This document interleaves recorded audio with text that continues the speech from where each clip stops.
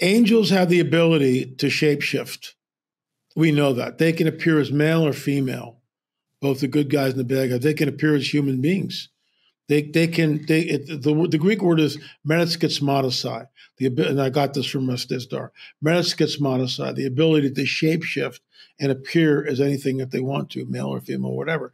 This is why with the Greek pantheon, we have both male and female. This is what's going on.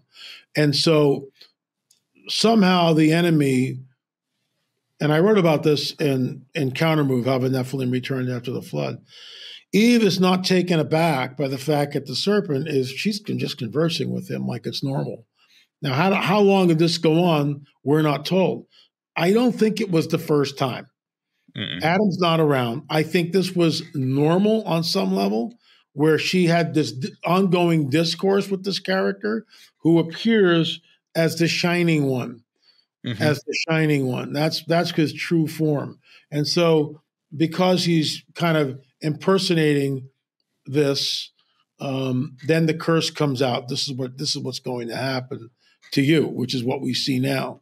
But there's a lot of mystery in Genesis. We're left scratching our heads more than not. Right. But it's important that we understand that statement from the pre-incarnate Christ in the garden sets up, in my opinion, sets up the rest of the narrative, because the Antichrist is the son of perdition. It's Rosemary's baby. He is the seed of the dragon. That's who he is. He doesn't go to Antichrist school to become the Antichrist. He is, just like Jesus was born of a woman. There's DNA that's mixed there. Don't ask me how that works, but there's DNA. There's some sort of exchange in her womb of genetic material, and Messiah is born. There he is, and like us, he's a baby. I mean, give me a break. It's just unbelievable. How does that work? But it does. And so the Antichrist is the seed of the dragon, the son of perdition, literally. And I think he will boast some sort of an alien connection, because this is the great deception. If this wasn't what's manifesting, I'd be looking for what was. Late Jim Tetlow used to think it would be Marian apparitions that would bring him great deception. And we used to discuss this on the phone, and it's part of it, but it's not the spear, the tip of the spear. The tip of the spear is the whole UFO, UAP connection. Yeah. So you were talking about these Marian apparitions. Could you explain a little bit about that? Because I remember hearing about the Fatima and there were these kids. There's 3 kids that seem to have this encounter regularly. What was that kind of stuff? I don't know how much time we have, but I created 2 films on this. So it's 2017. It's 2017. Peggy's in the bathroom putting on her makeup or getting ready to go to church. It's a Sunday morning. So I'm trying to be as patient as possible, which for me is an impossibility. And I'm just minding my own business in the bedroom. And Holy Spirit taps me on the shoulder, gives me one word, Fatima. And I go, Fatima. Oh my gosh, it's 2017. It's the 100-year anniversary. You've got to be kidding me. This is unbelievable. I go into the bathroom and I go, we're going to Portugal. The Lord just told me to make films on Fatima. I don't believe this. So like we start the process, and you want to talk about favor. When the Lord gives us an assignment like this, it's just everything it's like, whee!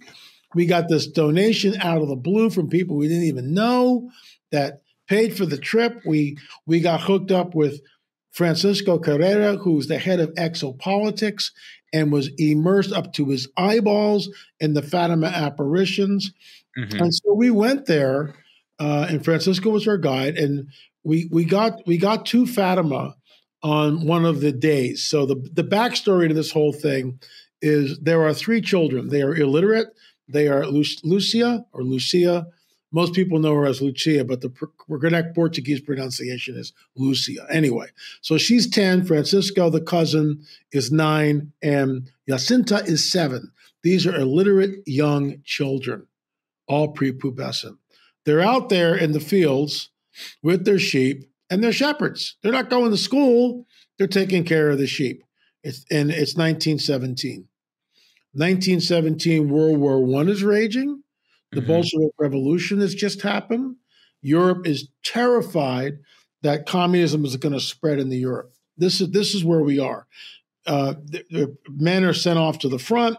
There's no communication. In Portugal, there's no aerial phenomenon at all. People have never seen a blimp or an airplane. There might have been one bi-wing plane in Lisbon, maybe. But even that's like, they're just not there in 1917. They're just not.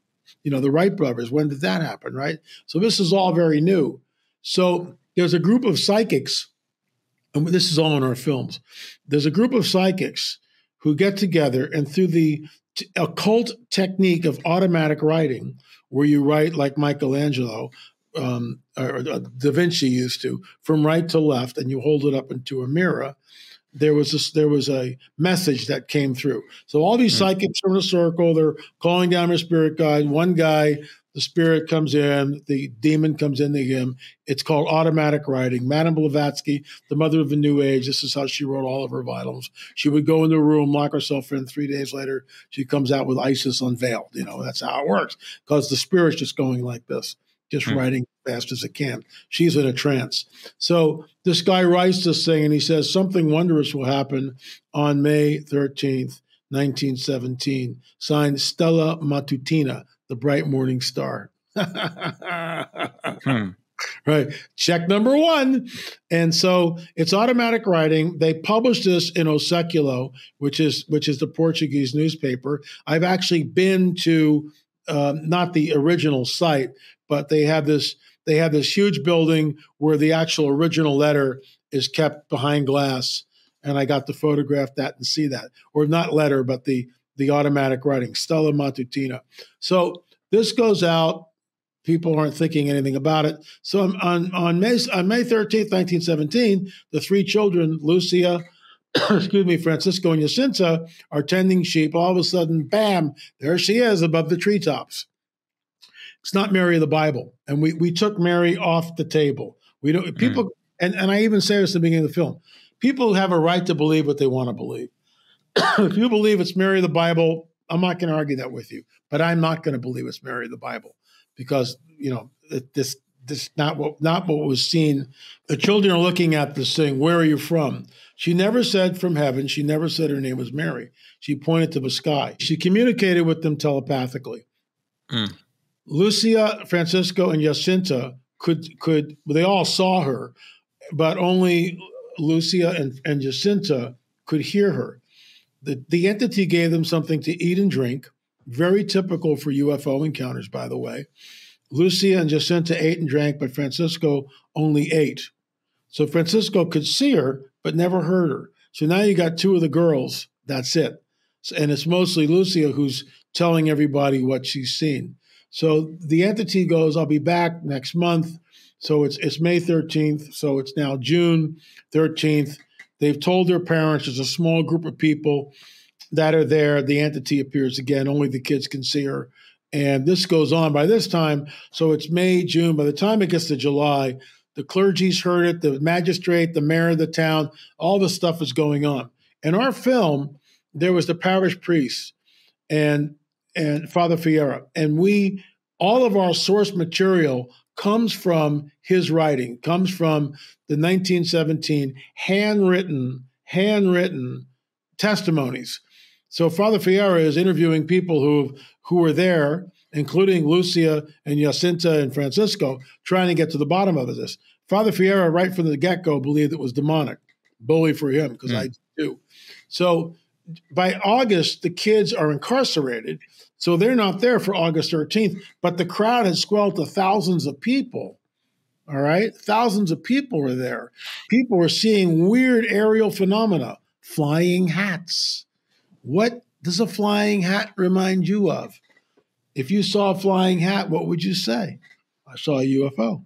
Remember, 1917, there's nothing in the vernacular like flying saucer, UFO. None of that's there. So September comes, they go, the magistrate, the priest, the Monsignor, there's a whole bevy of people up there. and Father Fiera writing everything down in the handwritten documents. This time, we're going to let you go see the entity. Ask her, tell her that we need a sign. So the kids go back. Sure enough, the entity appears. She was about 3 feet tall. She's wearing a skirt that went right below her knees. Mary of the Bible would not wear a skirt like that. Women in 1917 in Portugal wore dresses all the way down to the tops of their shoes. So the fact that she's wearing a skirt that's showing part of her legs is way outside the paradigm. This is not Mary of the Bible. This is something else, with all due respect. And it's been dressed up with Mary and, excuse me, Catholic clothes, so there's not much you can do about it. So the kids go and they tell the entity that we've been told to ask you for a sign. So the entity says, yes, on October 13th, I will be here. There will be a sign.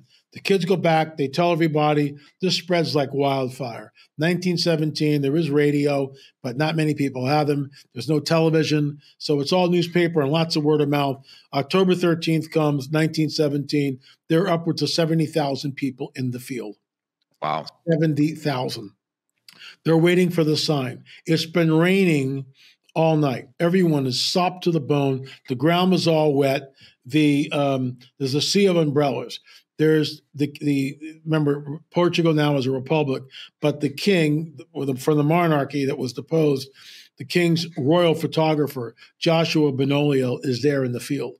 And Benoliel takes 12 pictures of the event.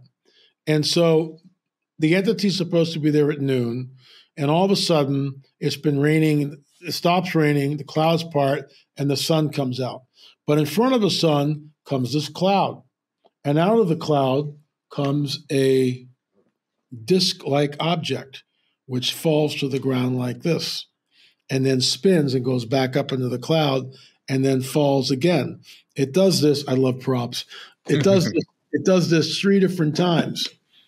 Okay, and this before it does what we call the flyby, where it comes right over the crowd like this. All sorts. We did 2 films. Harbingers of Deception is the title of one. Strange Phenomena is the second. Car windshields exploded. Automobiles suddenly burst into flames. The people who were underneath the flyby, their clothes suddenly dried. Days later, they had radiation burns, like sunburn, just like Richard Dreyfuss when he leads his head out of the car and looks up at the UFO, just like that. The radiation burns. This is high strangeness. And in our film, we show the only picture that's ever been published from Joshua Benoliel showing a disc-like object hovering right over the apparition site. Here's the apparition site right over it. And it's in the picture. And we actually interviewed Jose Machado, who's a professor of semiotics. This is what he does for a living. He studies photographs and all this. He was able to go into the sanctuary at Fatima, and after they couldn't find the pictures. They couldn't find the glass plate. Oh yeah, it was just like Raiders of the Lost Ark when they take the ark and they make that left turn and it's see you later. Exactly what this is. No one knew where the original glass plates from Joshua Benoliel, who took these pictures in 1917. Well, they finally found him after 3 hours, and we have a picture where Jose is holding the glass plate. He's got the museum gloves on, the whole deal, and we grilled him on this because. Jose, are you sure? And it's people would say Jose, it's Jose in Portuguese. So Jose, are you sure this is not a scratch or a chemical burn? Nope. Whatever this is intrinsic. It's in the film itself. We published that in our film. We were allowed to publish that. It's the only picture that shows that it was, in my opinion, a UFO event. And here's something else. People looked up eyewitness accounts that were in the field at Fatima that day in October 13th, 1917. They looked up and in their own words, their own testimony, handwritten by Father Fiera, I looked up and saw a dull silver disc. It's like right there. I looked up and saw a dull silver disc. I saw a silver disc that was spinning. I mean, we hear this from the eyewitnesses over and over again.